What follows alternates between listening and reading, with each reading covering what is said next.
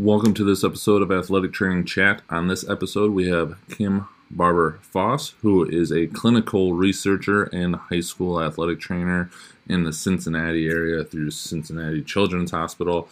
The reason we connected up with Kim is her vast interest in clinical research. She has worked with some of the top researchers and been a part of some of the top research in the country and probably the world when it comes to ACL, and has had a lot of insight of being able to take that research from kind of the lab and beyond and apply it in the clinical setting. And so we talk about how to make that connection and why it's so important for athletic trainers to have that ability. So really insightful episode there.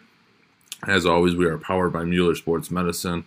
Please give them a look as you're coming up with your new year for bids and whatnot for supplies. But without further ado, enjoy this episode.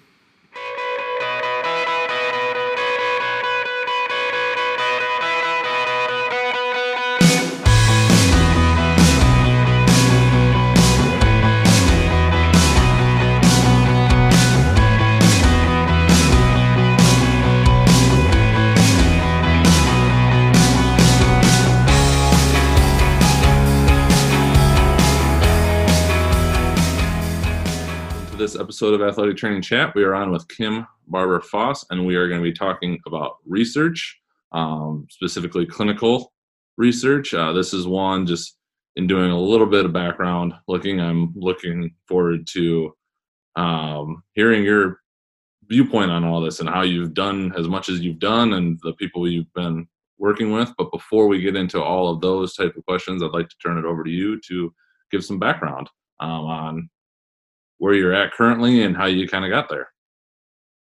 All right. Well, thanks very much. And thanks for having me today. Well, I've been an athletic trainer for 28 years now. I've been at Cincinnati Children's Hospital for the last 15, working in sports medicine research. Okay. But I'm still also a practicing high school athletic trainer. That's really where my passion lies, is working in the secondary school setting. But I've been really fortunate, a great career to work in a whole array of research-related topics as a research clinician, from biomechanics. I do have a master's degree in biomechanics, so I've been able to kind of take advantage of that, especially at Cincinnati Children's with our ACL injuries. And then from epidemiology, looking at a lot of injury rates and trends, to now we've been doing a lot of concussion work.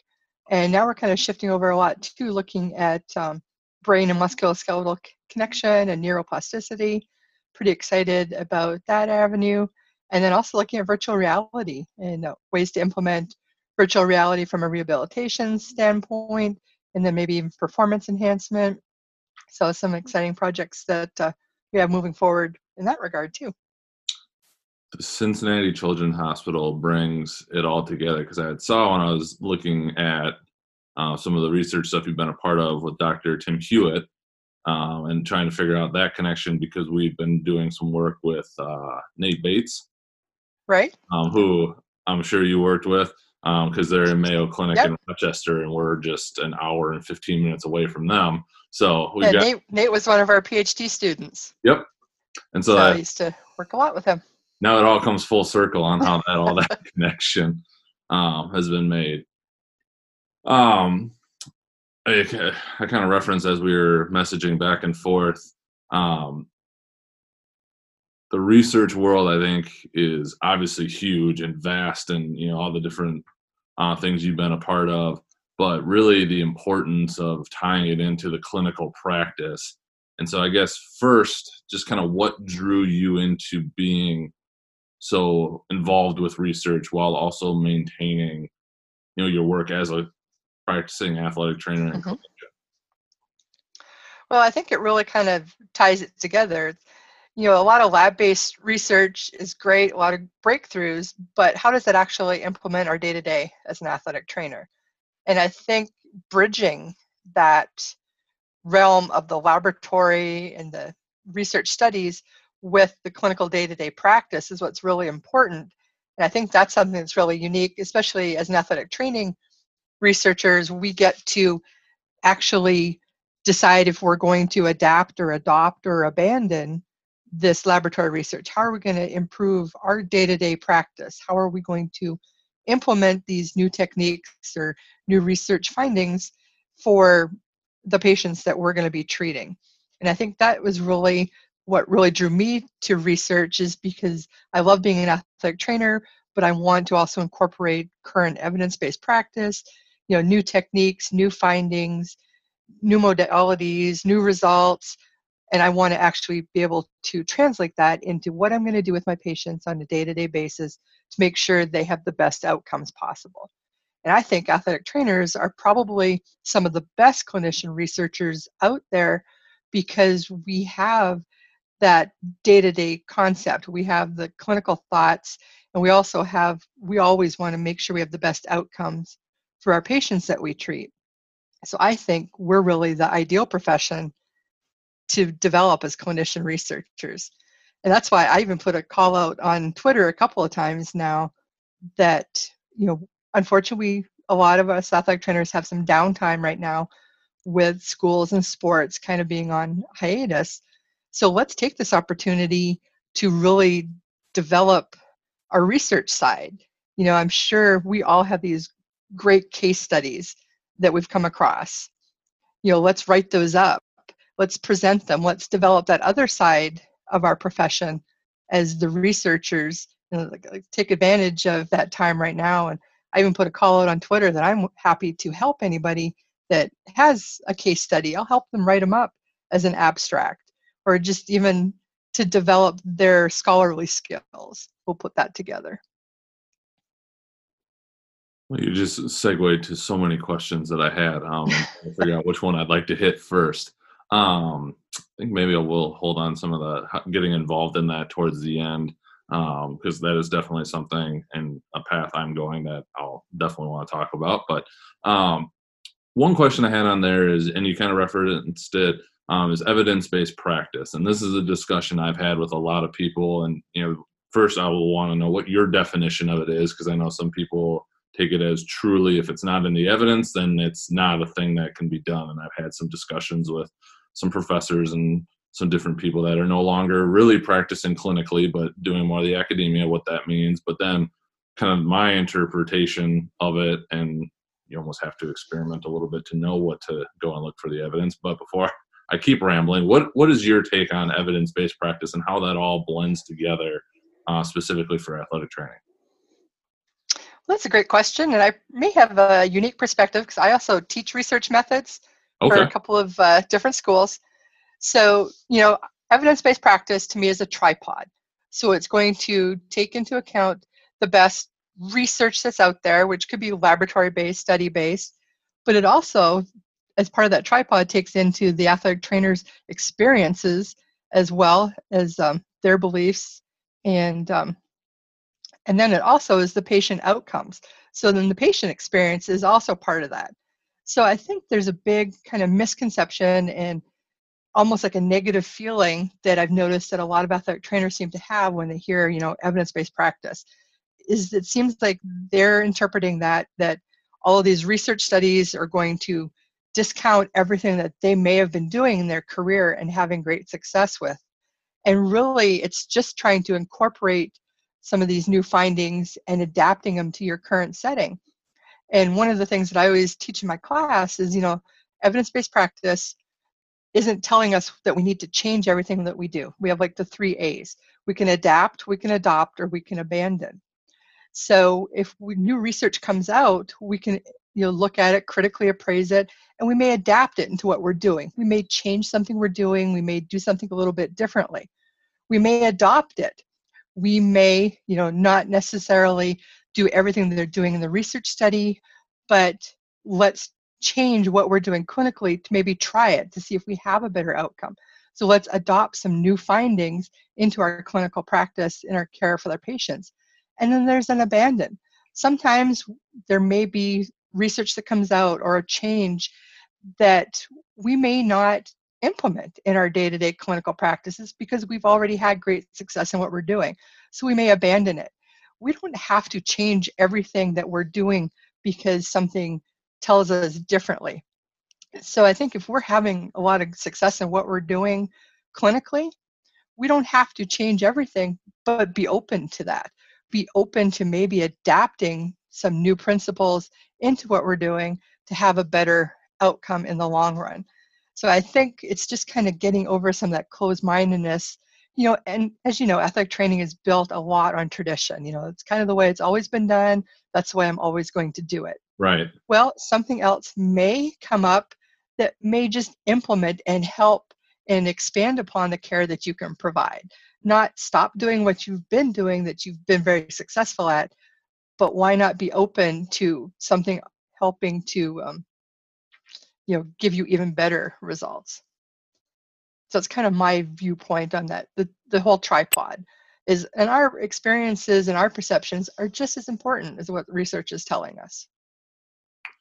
Yeah, I know that's one for me. More recently, I've kind of expanded just wait a second, why am I actually doing this? Like, I feel like I've just been doing this because it's what I was taught, and Mhm. I'm stealing this from somebody else that I can't remember now. Is like the 3 why test. Like, if you can really truly answer 3 times when you ask why you're doing something, then you probably have a pretty solid foundation. If at any point you fall off of that, maybe it's time to reimagine or rethink what you're trying to do. Yep, absolutely. Research can be time intensive. Um, Yes. not only in the development of it, I've the grant writing and everything else. How have you found time to balance all of that while still doing all your clinical work? Well, I guess a lot of it is time management skills, and I'm also a perpetual insomniac, so I don't sleep very much. But it's just a lot of it's prioritizing and time management and blocking out chunks to make sure we stay on task. And a lot of athletic training research is also seasonal because our sports are seasonal too. So if we're doing a study that may involve fall athletes, you're going to be really busy in the summer and the fall, but maybe not quite as much in the spring as you're preparing for the next project. So that's one thing that it's great and challenging is the seasonal nature of a lot of our research, which with kind of the hiatus right now, try and prepare things for the fall, of course, is going to be challenging because it's kind of a slowdown right now. But a lot of it is just trying to stay on task, time management, focus. Um, we're also trying to, I'm trying to like mentor other people as well. Let's get them kind of involved. Hmm. We tend to bring on like a lot of interns to help us and just kind of help develop them professionally as well. So this is a question I was going to ask on the last one, but I lost my train of thought. How do you like going through the research? I know that I just use this example a lot with my students. I worked a lot of track and field. IT band issues were something that it was just always on the forefront. So I did a deep dive into every research article I could find that had that in there, and some of it is conflicting. Some say you should strengthen, lateral and hip and posterior chain, and that should help. And others say it basically didn't do anything to help the person's knee pain. How, being in the science that you are and also in the clinic, thoughts on how to balance those things, along that kind of tripod that you were talking about in evidence-based practice? Well, that's a great question because I mean, across a lot of research, we do get a lot of conflicting results. Sometimes we'll replicate a study, which may help kind of push it one way or the other, whether you're going to believe the results or not. But I think sometimes it's just also basing upon what you're going to adopt based upon your experience that you've seen. So like with your IT bands, if you found some success when you've done some strengthening with the athletes, you're probably more inclined to follow the research that is showing that the strengthening does help. So I think a lot of it is just also incorporating your personal experience, but then maybe also be willing to try something different. Maybe if you've never done strengthening before and you now find some research that does show some specific interventions that may be beneficial, being open to trying something new to see if you do get the results that they may have shown research-wise, see if you show them the same clinically. Yeah, I think that's so important, and kind of coming back to some of the ACL stuff that I'm sure you were involved with Dr. Hewitt. Just I don't have the paper specifically off the top of my head, but I remember in a talk he gave locally to us, he was talking about ACL recovery, basically taking 2 years to fully come back. And some people heard that and it was just like, wait, why are we doing this all wrong? Because that's coming from, one of the leading experts in the world on ACL injury, but not, he didn't present it in that had to be the only way. It was more, Mm-hmm. you have to kind of keep all of that in mind. And I think that's a hard thing sometimes for people to It is. kind of And integrate. Yeah. Thoughts? And ACL is one of those areas that has really kind of come full circle. Like back when I was a student and first starting out, you got an ACL injury, you were a minimum of 12 months before you did any type of activity again, or even potentially release to return to sport. It was a minimum of 12 months. And then we started seeing the shift and progression to really rapid returns where athletes were coming back in 4 to 6 months. But then you started seeing follow-up issues and secondary ACLs. So now we've kind of come full circle that maybe we need to actually wait longer before we're returning the kids and see if they have better outcomes in that regard and having less likelihood of second injury or longer term issues related to knee osteoarthritis. So it's kind of like the research has been just evolving, and now we're almost back to where we started, even though there's been tons of great studies along the way showing the efficacy of all of the different types of surgery grafts and protocols. But now we're kind of back again. Let's just slow things down, because physiologically you kind of come back to the point that at some point the body needs to actually heal. So, and we can't necessarily rush physiology. So maybe that's what we should have been listening to all along. That's a really interesting point, that it always comes back to those basics. Like tissue healing is tissue Right. healing, and Yep. that's a whole other level of science and research to get that part to potentially speed up, if that's even feasible. But if you look at like a bone, we know bone takes 8 weeks to heal. Right. We don't try and mess with that, but we've tried to change physiologically musculoskeletal return. They generally have a specific healing time as well. Maybe we need to just start listening to that. I hadn't thought about it completely like that. I like that. I like that take on it. Sometimes I've even argued with ankle injuries. I was like, well, if you had broken your leg, we about know how long this would take. Exactly. With your sprained ankle, I mean, it could take 2 weeks. It could take 2 months. It's, I don't pretend to understand why one person takes so much longer than the other when it seemingly is the same injury from all intents and purposes. So. Mm-hmm. But therein lies the potential central nervous system and brain link in musculoskeletal injury. So I think over the next 5 years, we're going to start seeing a lot more really cool research looking at that connection. Just because it kind of got brought up and you mentioned that this is something, that you might be involved in kind of going forward. Like, what do you see kind of as that, I don't know if this is the best way to say it, kind of that next frontier of the research in that regard? Well, I think we're going to see a lot more work looking at like neuroplasticity and looking at the whole brain central nervous system connection, because, every tendon, muscle fiber, it's all connected. So I think that area is really going to blossom. I think we're also going to see a lot more work in kind of like biofeedback and internal augmented feedback, so that athletes can start relying on themselves, and intrinsic feedback, which has always been more beneficial than extrinsic feedback. And I also think we're going to see a huge boom in like virtual reality, even to the point of maybe home rehab with the virtual athletic trainer, virtual therapist, helping them with those things as well. And then also, I mean, when you incorporate the vision, the virtual reality, you're also kind of dual tasking and you're triggering the brain connection. So I think that's going to be a whole area that's pretty exciting moving forward. Yes, it will be fascinating. I've seen a few of those things coming on already in those initial stages, but yeah, it will be very interesting what that ends up being. You could kind of preface this, if you'd like, with kind of what your specific role is in your job setting currently, um, but kind of qualifying it as a dual role.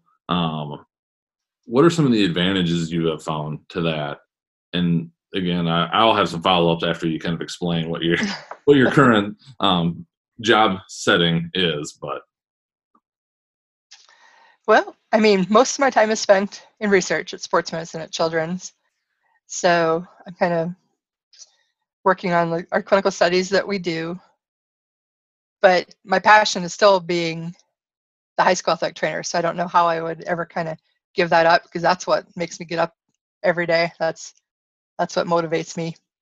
So in a lot of ways, I kind of have the best of both worlds, because I kind of get to be, cutting edge. I get to explore ideas that we have, when we're trying to come up with a new project. It's like, what if? What if we thought about this? Let's explore that. So it's really invigorating to get to put thoughts into action. But then at the backside, once we've come up with some of our results of the studies, being able to implement that with my kids, I think is just phenomenal, because then I kind of feel like I'm giving them cutting edge care as well that they deserve. are there any drawbacks that you've found in kind of having this dual role? Well, I mean, time commitment can be one of them.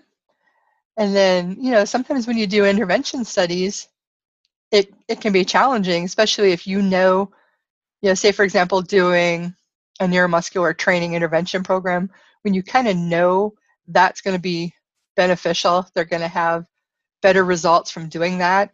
We did a really large intervention study on trying to do ACL prevention. So, a lot of those exercises that help with neuromuscular control, help with core stability, are beneficial to prevent ACL injury.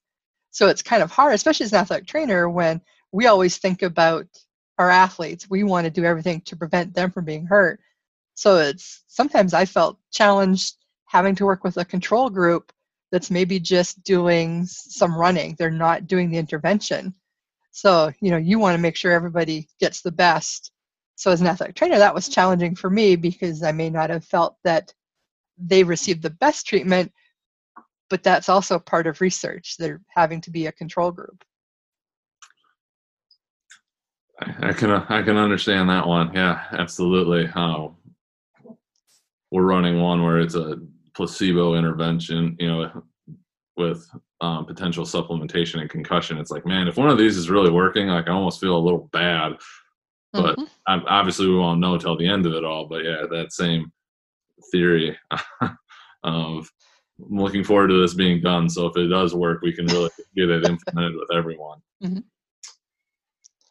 And sometimes you get to the point after you've done a study for a while, nobody wants to be a control anymore. Right. Especially after preliminary results start coming out that an intervention works, it's more challenging to get control subjects. Absolutely.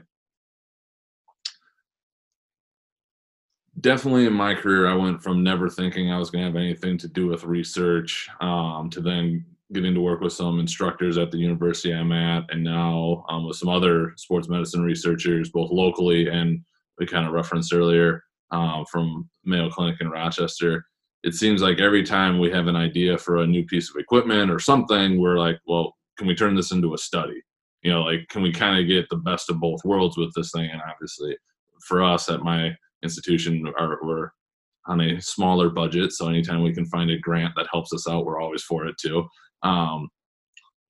What would you say to somebody that maybe is more strictly clinical and hadn't thought about research, that maybe has been thinking about it, that wants to get involved? What advice would you give them, or just help put them on? Right, definitely think about something that was interesting that you encountered. Think about an interesting case that was unique. Think about that, I think is great. Think about questions that you want to answer. If you're seeing something with your patients or in your athletic training room that you kind of go, I wonder if I can do something better, or I wonder why I'm seeing this, or why am I maybe seeing an increase in this type of injury? So think about something that's a question that's personal to you that you want to answer, and that can lay the foundation of how you can maybe move forward and set it up as a research study. And research doesn't have to be these formal studies with, grants and funding. I mean, research can simply just be answering a question that you may have. It doesn't have to be set up and so rigid. And I think people find that so daunting. They think, research has to be this huge, long process and it's all formal. And I think if we just think research is just answering a basic question, that's really all research is. So it doesn't have to be the manuscript that gets typed up to get submitted to the journal? Not in most people's worlds, it doesn't. In my world, yes, but Right. most people, no.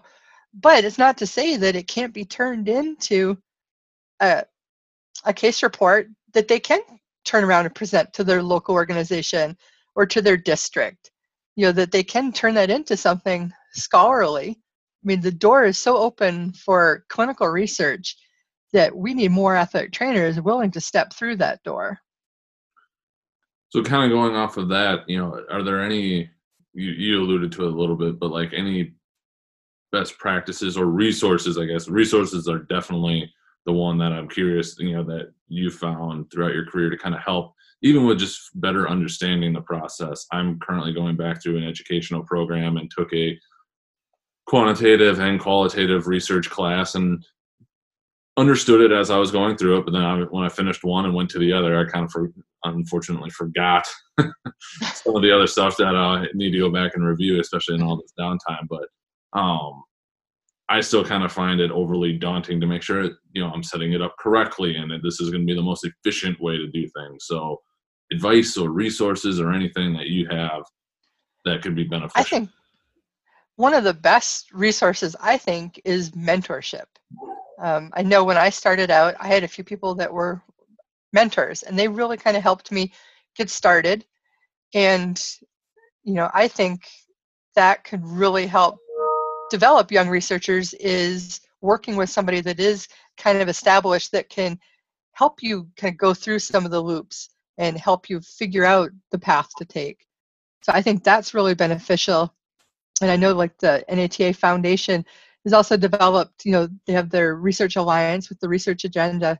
And so they've been also working with some work groups and task groups to try and figure out how to get more access to research for athletic trainers. So I think some of that's going to be coming out as well. But I really think reaching out to other athletic trainers, other researchers, and just asking for guidance, help, advice. I mean, I would never turn anybody away because I know firsthand the value of having a mentor. So I think that's definitely something that I think people should take advantage of. And don't ever, I think people are maybe shy about, I don't want to ask them. That's going to be a silly question. As a researcher, I would welcome anybody asking me questions like that, because I think that's part of our role. I'm kind of on the other end of my career. I think that's part of my role, my professional responsibility now, is to help other people move up in their profession as well. So I think that's part of me giving back to other athletic trainers. And I'm sure other researchers probably feel the same way that I do, that's part of being a professional, is helping to mentor and lead the future generation.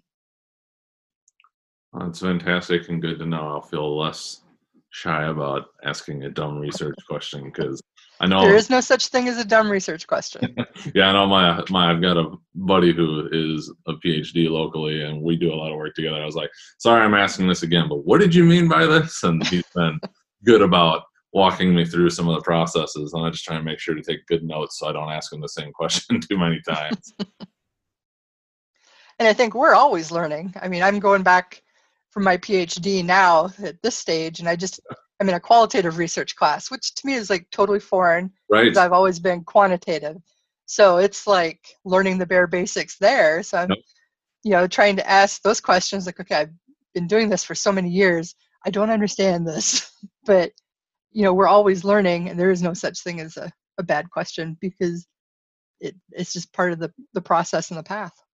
Yeah, I just finished that class and always figured I would go something quantitative.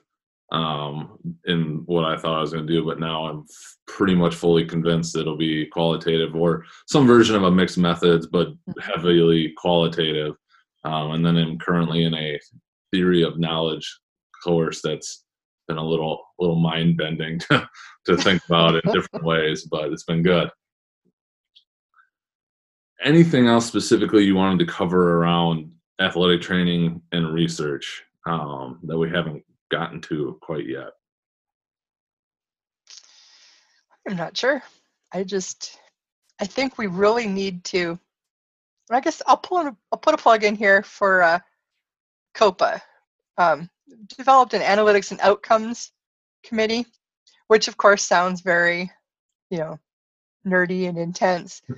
But we're working on a project that's actually going to be called Demystifying Data, because we think that there's such a negative concept around data, but it really can be anything. And part of that ties into athletic trainer value and worth, that we want, athletic trainers to really document so that they can show their value, show their worth to employers, but also to the profession, because documentation will help us establish, injury rates, trends, what is occurring across the profession at the different levels. So I think it's just thinking about research as not such a big foreign concept sitting up on a pedestal. It's really just answering any type of question you have. Awesome. That sounds fascinating and really beneficial. I like the title of it, the demystifying. I think that's well said. And it's a good thing I don't sleep much, because I'm trying to put all that together now. Yeah, then on top of a PhD program. So yeah, right. a couple things going on. Yep. Yeah. Well, with that, would you like to move into our athletic training chat questions? Sure. So the first one is, where do you see the profession of athletic training going in the next 5 to 10 years? It's an interesting question. I see it really kind of blossoming into different settings. So, we have what used to be the emerging settings, but I think now it's more accurately the emerged settings, because we are in more private practice, physician extenders, military. But I think more and more athletic trainers may even be pursuing the private practice, opening their own athletic training services. And I think really you're going to start seeing athletic trainers anywhere that a healthcare provider could be. So I think we're going to be more visible in more settings.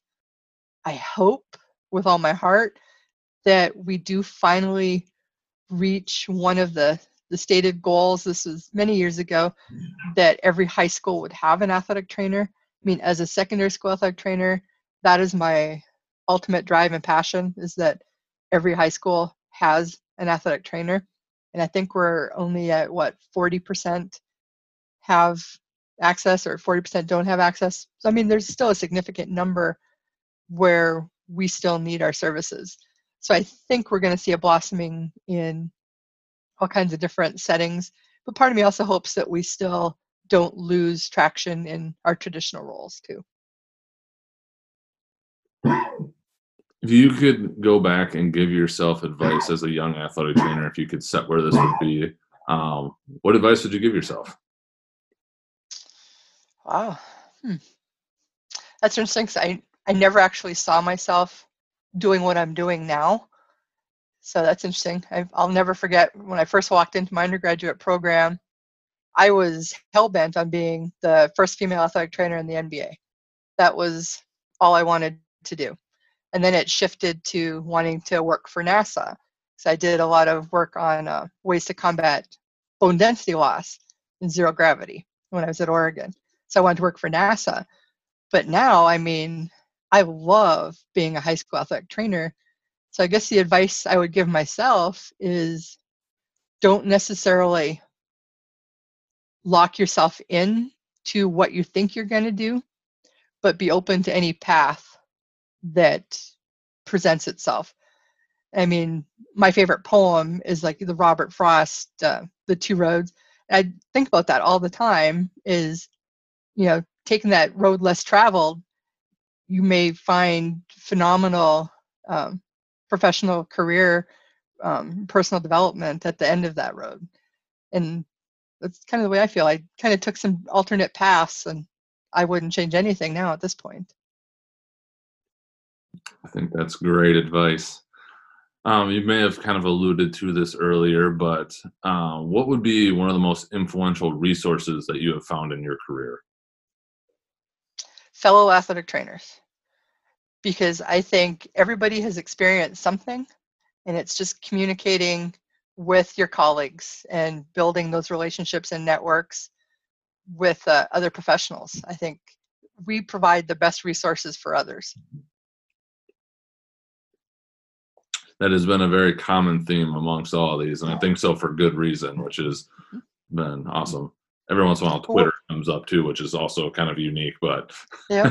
I mean, we're a profession that really is unique. We're not like any other. We have so many different hats that we wear.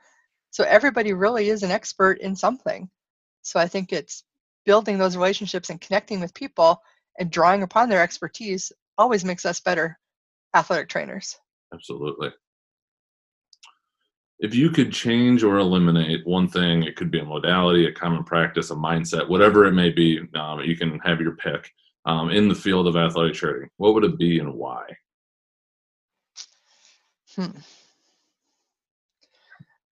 I'm a pretty rigid person, but I would say that would be something I would eliminate. You know, we are so rooted in tradition. I think sometimes we may get closed-minded to potential. So I think that would be one thing I would eliminate, is the total focus on the past so that we're closed to the future. I like that one a lot. That's a good one. And then finally, what does being an athletic trainer mean to you? Well, I don't actually consider myself, I'm not being an athletic trainer. I am an athletic trainer. It's not a job. It's kind of part of me, I guess you could say. I think many athletic trainers, we all have a lot of the same core characteristics that draws us to athletic training in the first place. So really, it's something that I've lived, breathed for, my entire adult life. I knew at 16 that I wanted to become an athletic trainer. So it's really the only path I've ever had. And I tell young grads now that, I'm almost 50, and they're just like, "You're still doing this?" And I said, I get up every day, excited to go to work, excited to have an impact with kids, and just excited to make a difference. And what other profession can you have such profound difference on the people that we interact with? So yeah, I live, eat, and breathe being an athletic trainer. It's something, and I'm proud of it. I'm proud of our profession. Yes, I think that's something that's evolved for me more so recently, especially looking at some of the leadership stuff that can come with it, and just a different mindset with it. It's not just a job. Absolutely. If you view it as a job, you're going to be the people that are burnt out after 4 years in practice, because it's not a job. You can't necessarily always set hours. It's something that you have to be passionate about. Well, before we wrap up, is there anything else you'd like to share or cover? Well, I appreciate you having me, and anybody that may be interested in any type of research, please reach out to me. Feel free. I am happy to help in any way I can and provide any type of mentorship possible. What would be the best way for them to get in touch with you? And we can link this up when we do our show notes. Well, I am on Twitter and I'm on LinkedIn. Email is great. So anyway. Awesome. Well, we will link those up. Great. And really appreciate you taking the time to do this. I wish it was under better worldly circumstances, but yes, we do appreciate the chance to connect. Great. Well, my pleasure. Thanks for having me.